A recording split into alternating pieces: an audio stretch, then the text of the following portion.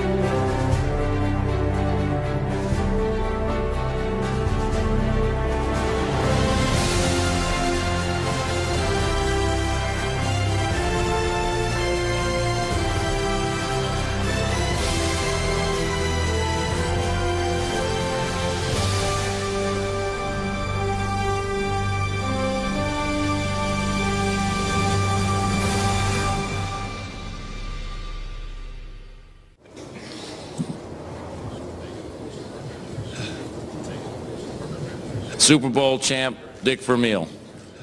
Good morning. Please excuse my throat, but it was an intense game last night. All right, let's go, momentum changers. Let's go, O. There it is, he's gone. That's what the World Championship's all about, guys. Let's go. Now let's go. So it all comes down to this. 6 seconds to play. All right, guys. Last play of the game.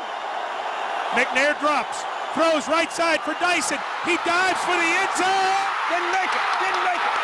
No. That's it. And we won it. Woo-hoo! That's the game. It's over. It's over. We're world champions. Well, one of my first thoughts was to get my family down there. Can you get my wife? She's right there in section 130 behind the bench.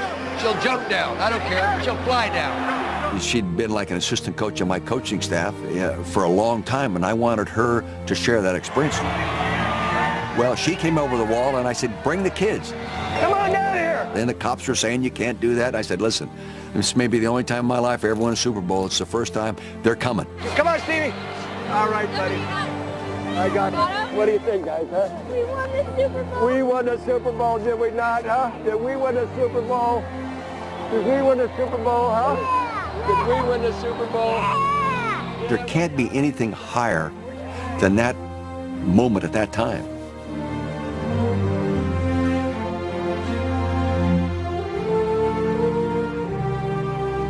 Dick, you've had such an emotional season. Did you cry at all after the game last night? The only time I shed tears was when my brother said that our mother, who, excuse me, said that she told you you would go back and coach a Super Bowl winning team before you quit. And God, was she right? I didn't think she was, but she was. It sounds unbelievable, even now. A 63-year-old coach leads a team with a no-name quarterback to a championship. It all happened in 1999 to Dick Vermeil, a racing for good, the disappointment of his first appearance in pro football's biggest game 19 years earlier. In 1980, Vermeil was the head coach of the Philadelphia Eagles, and they lost Super Bowl 15 to the Oakland Raiders. Vermeil was criticized for overworking his players in preparation for the title game, a charge he would never live down. As soon as you lose, however you do it, for the rest of your life, those mechanics are going to be second-guessed. There are all kinds of situations through a long coaching career that you live with for a long time. And I think the pressure grows. When I was in Philadelphia, I was my own offensive coordinator. I coached my quarterbacks and ran all the quarterback meetings. I was involved in everything. Plus, I used to sleep in the office and maybe get 2, 3, 4 hours sleep. And I knew I couldn't do that. I am emotionally burnt out and therefore feel that I need a break. Vermeil left coaching, but remained close to football as a broadcaster. He and his wife built a cabin in rural Pennsylvania, where he often thought of returning to the sidelines. But not until 1997, when John Shaw asked him to help rebuild the Rams, did 60-year-old Dick Vermeil decide to come back to coaching. 14 years ago, I left coaching, okay? I left coaching because I had to, and I'm not embarrassed to say it. Today I'm back because I have to. Here's my reaction. That was my reaction when I heard Dick was going to be our coach. The only thing I knew about Dick was the old highlights, him screaming, him going nuts. Hey, Jerry, let's go! And the burnout, which scares players to death. Coaches that work 18 hours a day. Well, this is the guy we're going to have in. Vermeil was taking over a team that desperately needed help getting its head on straight. Since 1990, the Rams had stumbled to 36 wins and 76 losses. We had lost so much that we had accepted it, that we stopped working hard, that we stopped pushing ourselves to be the best. So when he came in, he told us that it was going to be tough. There was no way, no way I could have known what was going to happen at those practices. In 1997, defensive tackle DeMarco Farr began his 4th season with the Rams by meeting their new head coach, a man who had crossed his path before. I had one of my best games in college against Ohio State. Guess who the announcer was? Dick Vermeil. I won player of the game that day, so did Big Daddy Dan Wilkinson. So Dick, at the end of the broadcast, says, Big Daddy Wilkinson will be a future pro. DeMarco Farr, on the other hand, he's a great college player, too small for the pros. Yeah, I think it was a fair, honest evaluation because, he was short. Too small to be a defensive tackle in the National Football League. Farr was an undrafted free agent who signed with the Rams and worked his way into the starting lineup. He had endured 3 losing seasons with the team, but when Dick Vermeil arrived, Farr and the Rams discovered what real endurance was all about. Hey, first day out, first new Ram practice, the only way you can get better is to work. He made his point. The first minute we're on the field, we're banging pads. The first day, in the heat. All right, that's it, Zach. All right, good job. My attitude was when we step on the field, we're prepared to fight. No easing into a street fight, guys. It's a frame of mind, a toughness frame of mind. And I really felt the organization needed to be toughened up. Come on, Ronnie, you're not even sweating. Did you work today? Huh? We worked them harder than normal. Pads every day, 3-hour practice in the morning, 3-hour practice in the afternoon. Obviously, it wore them out. There were times in the season we went into games a little bit tired, but I didn't think we were going to beat anybody real early in the campaign anyway, and the thing to do was to just keep working them. No easing into a street fight. Let's go. Just as Vermeil expected, the Rams struggled in his first year. So when his second season began, the long practices continued. But so did the losing. Here they come, final play of the game. Juggled by Banks, who wants to throw it, now will run it. He's in the open, they dive for him, and short of the goal line. The game is over. Devastating. I mean, where do you go from here now? It took a toll on me emotionally. You know, I can't tell you how many windshields I cracked. My own windshields. You know, punching them after games. I hated losing so much.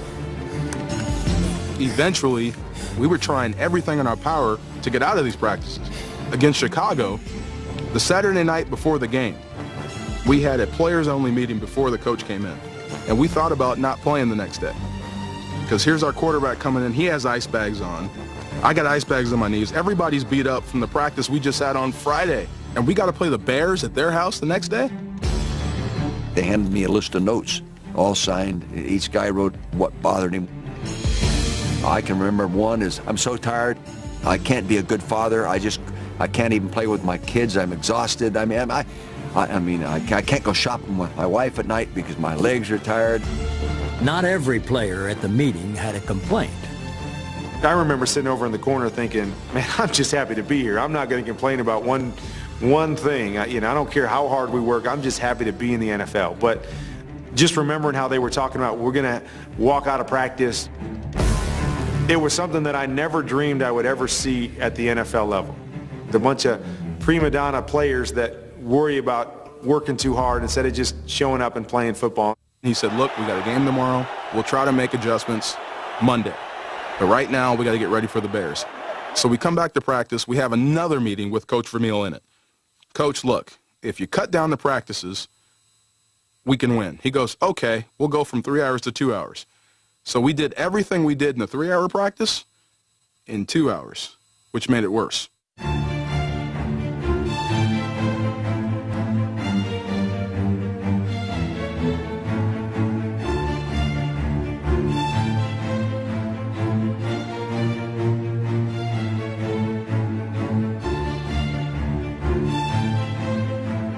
Any coach in the National Football League knows that with that kind of a record at 2 years, you better win your third or you're not going to be there.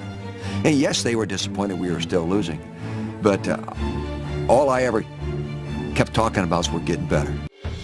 In January 1999, after 2 losing seasons, Dick Vermeil and the Rams front office met to discuss the team's offseason objectives.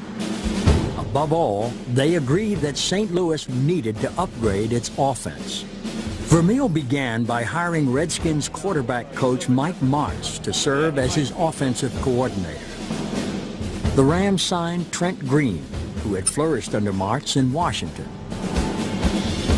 And in April, they traded for Pro Bowl running back Marshall Faulk and drafted wide receiver Torrey Holt. When you look at the new quarterback in Trent Green, you look at Isaac Bruce, you look at Marshall Faulk, now you throw in a Torrey Holt, you have playmakers. They have really upgraded their team.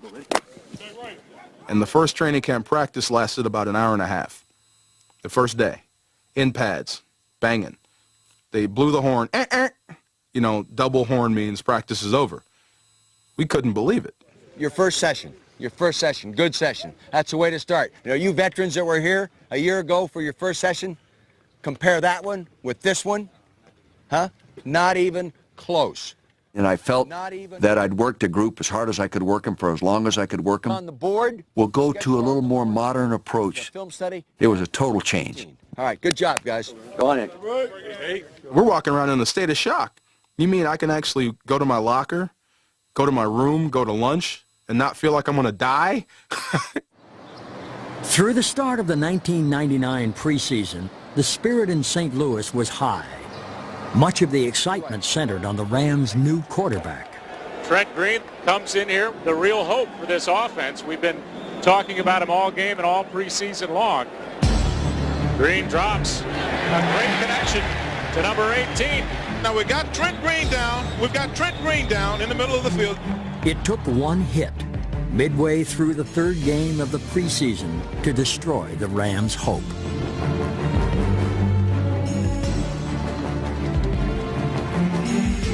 And you can just hear all the air come out of the place. Gut-wrenching, believe me. But I don't know how else to describe it. You know, your first thoughts are, oh my gosh, the season's over. We can't play without a quarterback. I remember Isaac Bruce taking off his helmet and slamming it on the ground. It's like, we're back to square one. Kurt Warner checks in. Certainly not where Trent Green is and the kind of experience that Green brought to this offense. Saw Trent at halftime, and he basically told me at that time, you know, I tore my ACL. I'm going to be out for the season. And I guess it was at that point where, you know, it kind of shocked me, like, maybe this is my opportunity. Maybe this is my chance to play. Kurt Warner was the new Will Fuhrer, who was the new Jamie Martin, who was the new TJ Rubler. You know, he was the third string guy that was cool. He was our scout team quarterback, and he was our guy that never gets in. No one knew his story at all. There were many stops on Kurt Warner's journey to that moment in St. Louis. None farther from the NFL than the Hy-Vee grocery store in Cedar Falls, Iowa. That's where Warner was after his college football career ended in 1994, trying to keep his NFL dreams from dying as he stocked shelves on the graveyard shift. All the other people that were stocking at nights and were hoping to one day maybe become the night manager or become the manager of the grocery store, and this was their goal. And here I am saying, well, you know, I'm just doing this for a few months until the NFL calls again. The NFL never contacted Warner at the Hy-Vee. The Arena League's Iowa Barnstormers did. Warner became the best quarterback in arena football. He grew content to spend the rest of his career as a star in Iowa, but was still willing to attend a tryout with the St. Louis Rams when they offered it in 1997. So I went into the tryout with St. Louis, had the worst tryout of my career. It was horrible. So I remember calling my wife as soon as I left the building. It's like, I think I just blew my last opportunity in the NFL. There were still some things impressive about him. Short, compact, you know, the little bit of a low delivery, got rid of the ball easily. Plus, we didn't have anybody. You know, you open the doors to more people when you're not a very good football team. The Rams signed Warner and sent him to play in NFL Europe. When he returned in the summer of 1998, Warner earned a spot on the St. Louis roster. A year later, he was the Rams' backup quarterback when his odyssey took its final turn towards the spotlight. Now we got Trent Green down. We've got Trent Green down in the middle of the field. I told the whole squad, we've got a guy in this room that nobody knows about that can do it. And we aren't going to go out and find some guy that's played 10 years and maybe even been to a Super Bowl or been in a championship game or maybe played in a Pro Bowl at one time or another. We're going with Kurt Warner, and I sincerely believe he can do it. We will rally around Kurt Warner, and we'll play good football. They portrayed a quiet confidence in what I could accomplish, although still to this day, I don't know exactly what they believed or actually how well they thought I could play. Have a good one. Just stay within yourself.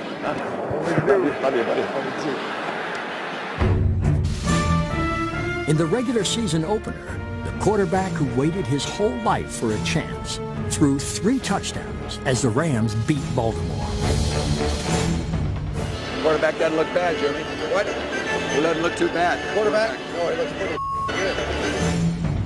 The Rams won their first 3 games, the first 3 starts of Kurt Warner's career. Play action, fake the end around. Warner throws down the middle. He's got a touchdown, St. Louis.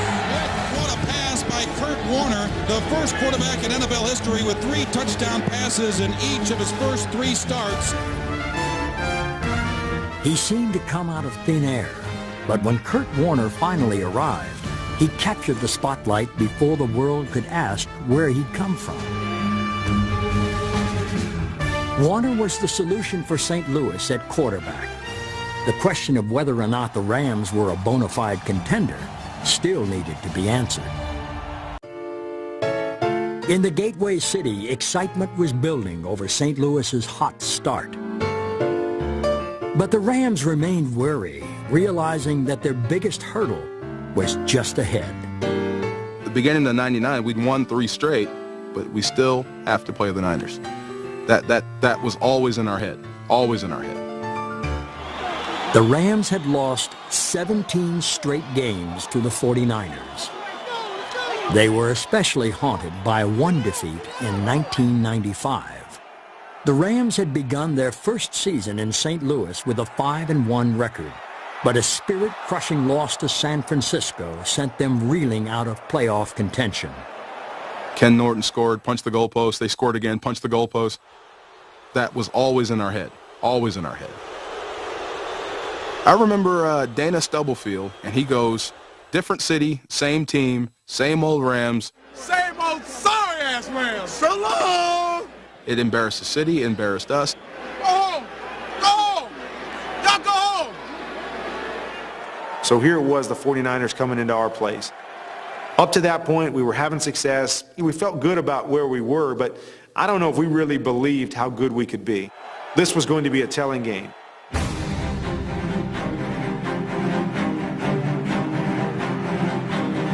Bruce goes in motion to the right side. Warner pumps for him, has him at the goal line, touchdown. They thought it was going to be the same old sorry Rams that they were playing. We unleashed on them.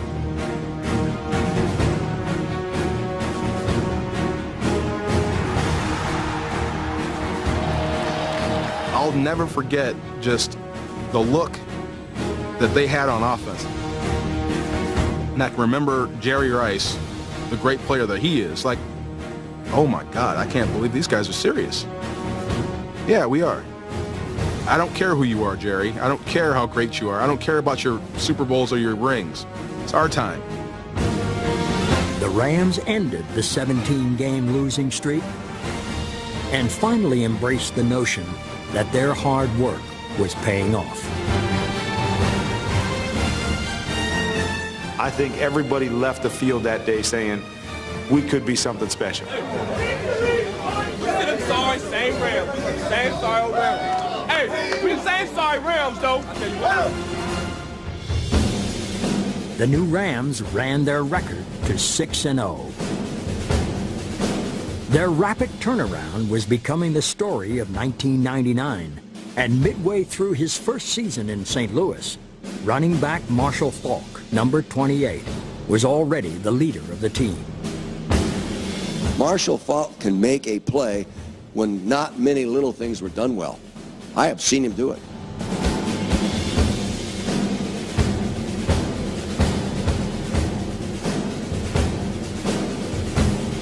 The gifted people take the design of things beyond the design.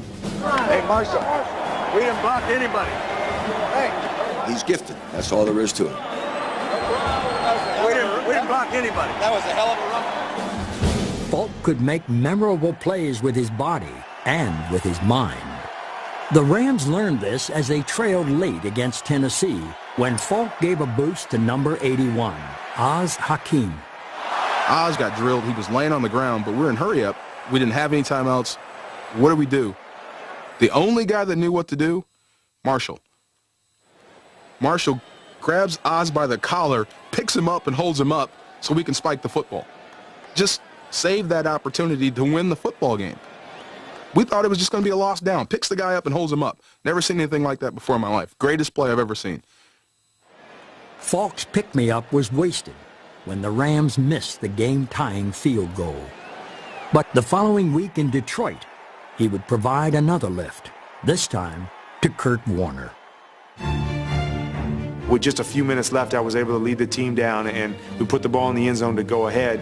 Touchdown, Rams! Excellent throw by the quarterback, Kurt Warner. Marshall Faulk came over to me, and he kind of just looked at me, and he kind of just pointed at his heart. That was really, for me, a turning point in that season, and something that I'll never forget, and something that meant the world to me, that he was kind of the leader on the team, and now he was kind of handing the reins over to me, saying, you're our guy. We going to the show! We going to the show! We won it! But the Rams' excitement was short-lived. With 28 seconds to play, the Lions scored to send St. Louis to its second consecutive loss. 2 losses now. People are starting to call us flukes and jokes and this and that. And all it did was make us even more hungry, make us even madder. We didn't want to go back to that old stuff. We wanted to stay right where we were. Hey, how great is this? How are you? How great are you? Well, I feel pretty good. We're a good football team. You're a good football team. It's a good group. They're my guys. Got 8 guys suiting up today that were here when I took it over. 8 guys. and they know how to work, and they still bitch a little bit, you know. That's all right. By his third season in St. Louis, Dick Vermeil had worked the Rams into winners, a team that was always fighting for ways to improve. I was having problems getting off these big guys, 320-pound guys. Guys I just could not beat with speed. So I needed to have something that would give me the edge, and it would have to be with these. And I had no idea how to use them until I met a guy named Ernest Hart. He said, if you want to go to the next level, give me a call. He gave me his card in like 1997. I didn't call him until 99. And I started working with the guy, and it just became like a martial art inside of football. I couldn't really punch and strike, but I could, you know, use my hands to get you in positions to where you couldn't stop me. I see the influence on you. Definitely. Yeah. I tell you what, being able to kick a guy in the mouth definitely does something for your confidence. Defense helped restore St. Louis's confidence midway through the 1999 season. A week after the team fell to 6-2, the Ram defense scored 2 touchdowns in a win over Carolina. In Week 11, another defensive touchdown helped to secure the Rams' first season sweep of San Francisco in 19 years. It was part of that karate work. If something goes up, my hand goes up with it. My hand just went up and tipped it, and Mike caught it. And there he goes, trucking to the end zone. Let's make another play. Let's go. Let's make another one. At Carolina in Week 13, Dre Bly's 53-yard interception return clinched the Rams' 10th win and the division title for a team that just a year earlier had been referred to as the worst of the decade. Champs, baby. NFC West. That's how it's done, baby. It's so sweet. Oh, my God. We're champs. It's so sweet. We are no longer a losing football team. I've been waiting a long time, baby. Woo! Congratulations. Hey, man, you too, man. Oh, my God. We'd watch the Niners do it year after year. You know, and finally, it's us. Here we are. Here's a hat. Hey, congratulations. And that's what Dick Vermeil brought to the football team. That feeling of being a winner. Well, I remember vividly walking off the field with Kevin Carter in one arm and DeMarco Farr in the other, because they'd been there the whole time. They'd been through every 3-hour doubleday. They'd been through the off-season program. They'd been through the bitching and moaning. They'd been through the whole routine to all of a sudden be a division champion. You got it. You brought it home.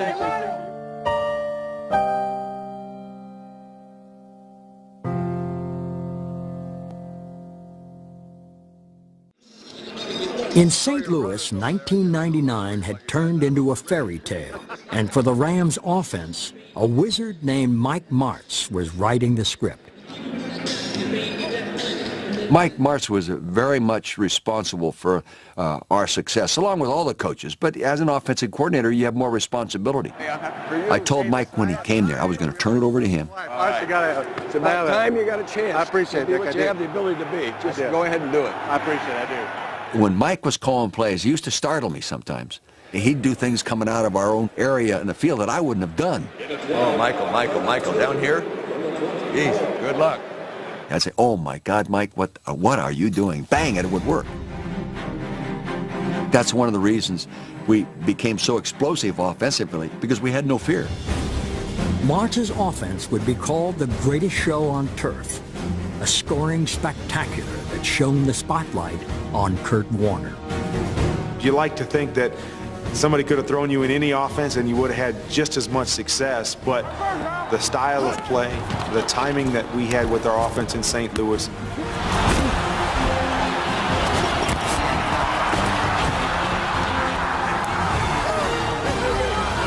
it was really just an extension of what I had learned and what I had perfected in arena football that we were able to take to the greatest show on turf.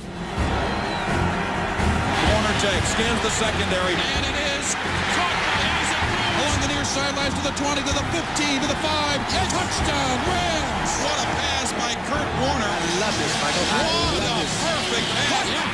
Touchdown, Rams! Warner fakes to Marshall Faulk, now throws the middle. Touchdown, St. Louis! Warner had gone from working at the high V to being named the NFL's MVP. In 1999, Warner threw 41 touchdown passes and led the Rams to 13 wins. A remarkable turnaround for a man and a team.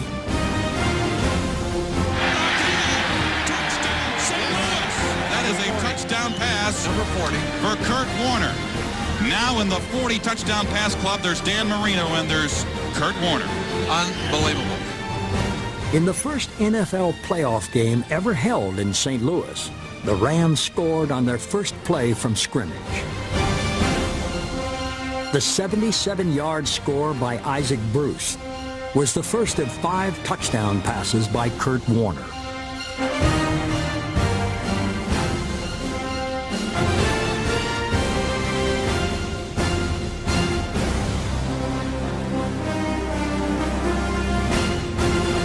We beat Minnesota, and we move on, and here comes big bad Tampa. A tough-as-nails football team, not much deception in what they're doing. They're coming to knock you off your spot, king of the mountaintop.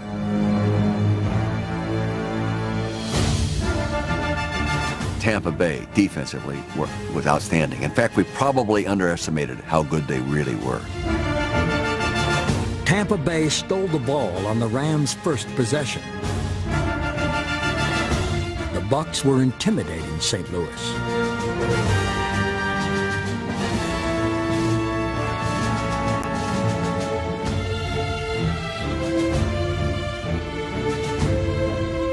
You can't ease into a street fight.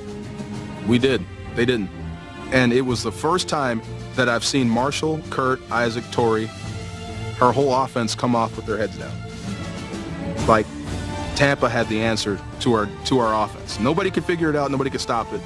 But Tampa had something for them. It was frustrating from the standpoint of being on the offense and not being able to do what we wanted to do. But the awesome thing about it was that it showed everybody that we had a complete team, that our defense was able to come out and really make the plays to win that game for us. In a game as messy as any street fight, the Rams' defense traded punches with the Bucs. Midway through the fourth quarter, St. Louis trailed 6-5. An interception by Dre Bly gave the ball back to St. Louis. Defense was saving the Rams, but their sputtering offense was running out of chances. With 4 minutes left, it looked like the storybook season might finally end. You can start to hear it maybe in the background like, okay, if we don't win this game, it's still a great year. Just as that thought came into my head, I see Kurt loft one over to the corner. Well, here's Isaac and Torrey looking at it. And there's Marshall out of the backfield looking at the pass, and I'm like, well, he's throwing it away. It's going to no one.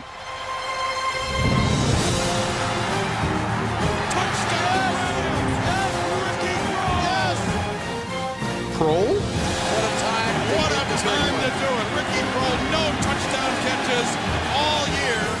Ricky caught the game-winning touchdown pass to put us into the Super Bowl. You don't write it any better.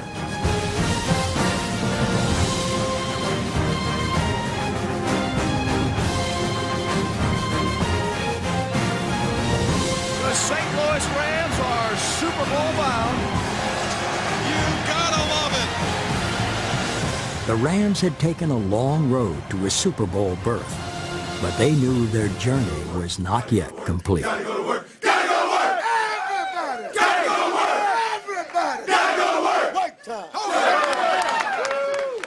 All right, ladies and gentlemen, the head coach of the NFC champion St. Louis Rams, Dick Vermeil. Each time he met with the media leading up to Super Bowl 34, Dick Vermeil had to answer the same question. The approach to this game compared to last time I was at a Super Bowl game, well, I don't have any curfew scheduled. I don't let the small things bother me. We don't discipline every little tiny thing, guys. We discipline what we think makes a difference in winning and losing. I can remember being wound up in a lot of knots when we landed to go to New Orleans to play. But at 63, I had better control of it than the last time I went to the Super Bowl. So I was going to be a better delegator, and I hope better define what it was going to take for us all to win, put the plan together, and go from there. Thank you. I had never done it that way before. Good job. No regrets. Thank you, buddy. I wanted them to go have fun and play like they were capable of playing. And you couldn't do that if you were afraid of losing. See these right there? These are brass balls, man. What we got to have today. As the Rams got revved up, a calm descended on Dick Vermeil, and confidence came in the form of a song.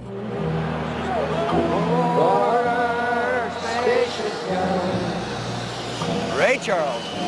I used to play Ray Charles mood music in the locker room of my high school games, just to relax the kids. 1959. That was my first coaching job at Delmar High School. We drove to San Francisco to hear Ray Charles sing.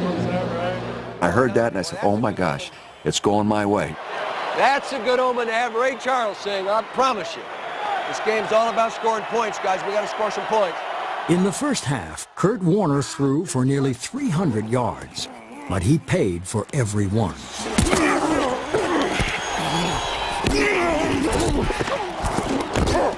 And the Rams scored only 9 points.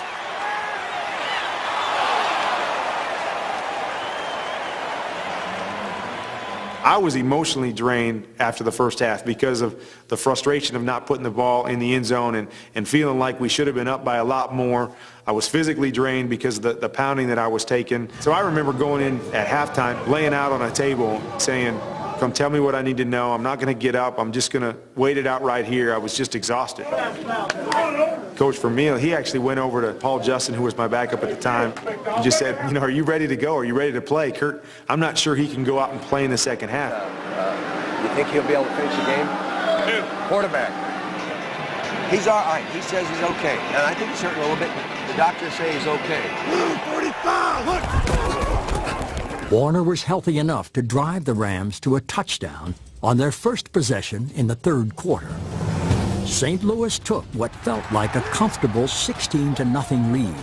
But for the Titans, the fight was not over. Hey! Hey! Last I heard, you had to outscore somebody in 4 quarters. They're celebrating. They're celebrating right now. Look at them. Go win the game. Let's go, boys. The Titans scored on 2 consecutive drives to pull within 3 points. Dives, fights, scores! What a run! Then, with just over 2 minutes to play, Tennessee tied the game at 16. That's what World Championships are all about. Now we battle. Couldn't ask for a better script. Let's go win it right now.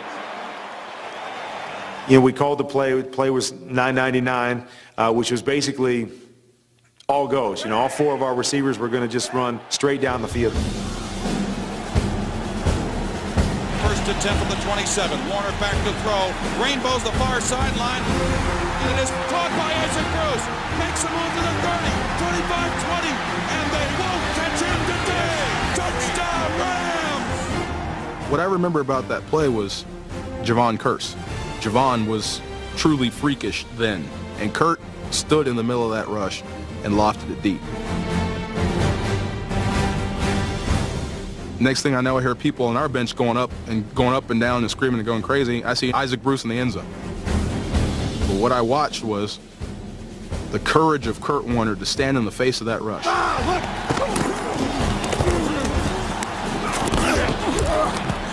And we all saw it as the defense. This is what he's doing for us. You see what that guy's doing for us? He's getting killed for us so we can win, to put us in a better position to win. A minute and 54 seconds away. A minute. The only way they can beat us is throw it and his ass scrambling. The Rams needed to stop Titans quarterback Steve McNair. On 3rd and 5 with 22 seconds to play, they could not. Now steps back, rolls left, rolls right, in bad trouble back at the 40. He gets away somehow, fires downfield, there's Dyson. Dyson at the timeout. Ball timeout. Kevin Carter! We had just played 8 snaps of gung-ho, balls-out football, and that was all we had. everybody was out of gas. Hey, you went out of the game with 26 seconds to go? You went out of the game with 26 seconds to go?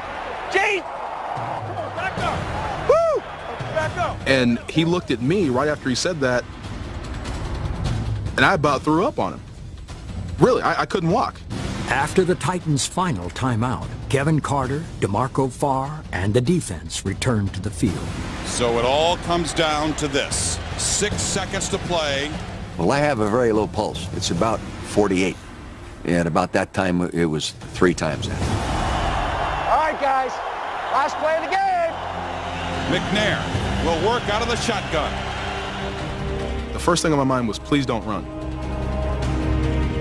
Because if he runs, there's nobody out there that's going to catch him. When he let that ball go, there was a sense of relief. My God, thank you. We got a shot. McNair drops. Throws right side for Nyson. He dives for the end zone. Reaches to the goal line. No, he falls at the 1. Didn't make it. Didn't make it. No. That's it. We won it. That's the game. It's over. It's over. We're world champions. Coach, congratulations.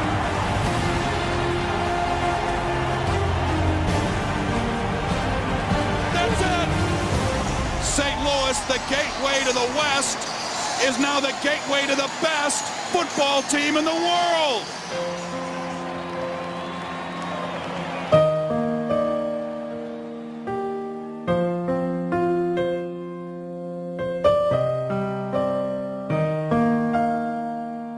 I've been married, I've had kids, and those are the greatest experiences I've ever had in my life. And that's what winning the Super Bowl is like from a football standpoint.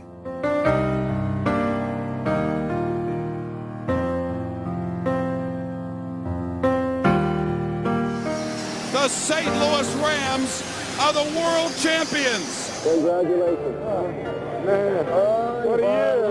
Love you, Coach. I love you, too. Thanks for the team. You are special. This culminated so much more than just football. It was about guys that had overcome so much to be at the pinnacle of their positions in their career. There's my coach. There's Isaac. There's Kurt. There's Marshall. Those are the Rams up there because of one guy, and it was Coach Vermeil. Everybody just wanted to hug him. And he looked at me like he wanted something special for me. DeMarco! Hey, buddy. Love you. We did it. He wanted to be the first to tell me. That's what it seemed like. You're a world champion, buddy. You're a world champion. Wow. What do you think? Seeing that trophy was like meeting a celebrity. You know, you see him on TV, but here it is right here, and you get to touch it and hold it, and it's yours. Champion. You have caused me some stress. We got the trophy. You have caused me some stress in my life. Now you're here. I think there's a lot we all learn. Start with the old coach. We all learn, but the basic principles that it takes to win will never change. If it's 1980, 1990, year 2000, 2010, when you're raising your own kids. You surround yourself with good people and work hard and be unselfish and care and don't be embarrassed to say I love you and I appreciate it. And because, guys, if you say it, someone else will say it back to you. And guys, I love you. And you know that. I did want them to appreciate everything they went through to end up being a world champion. Once you've accomplished the opportunity to put that trophy up high, that will be with you regardless of what you do the rest of your life.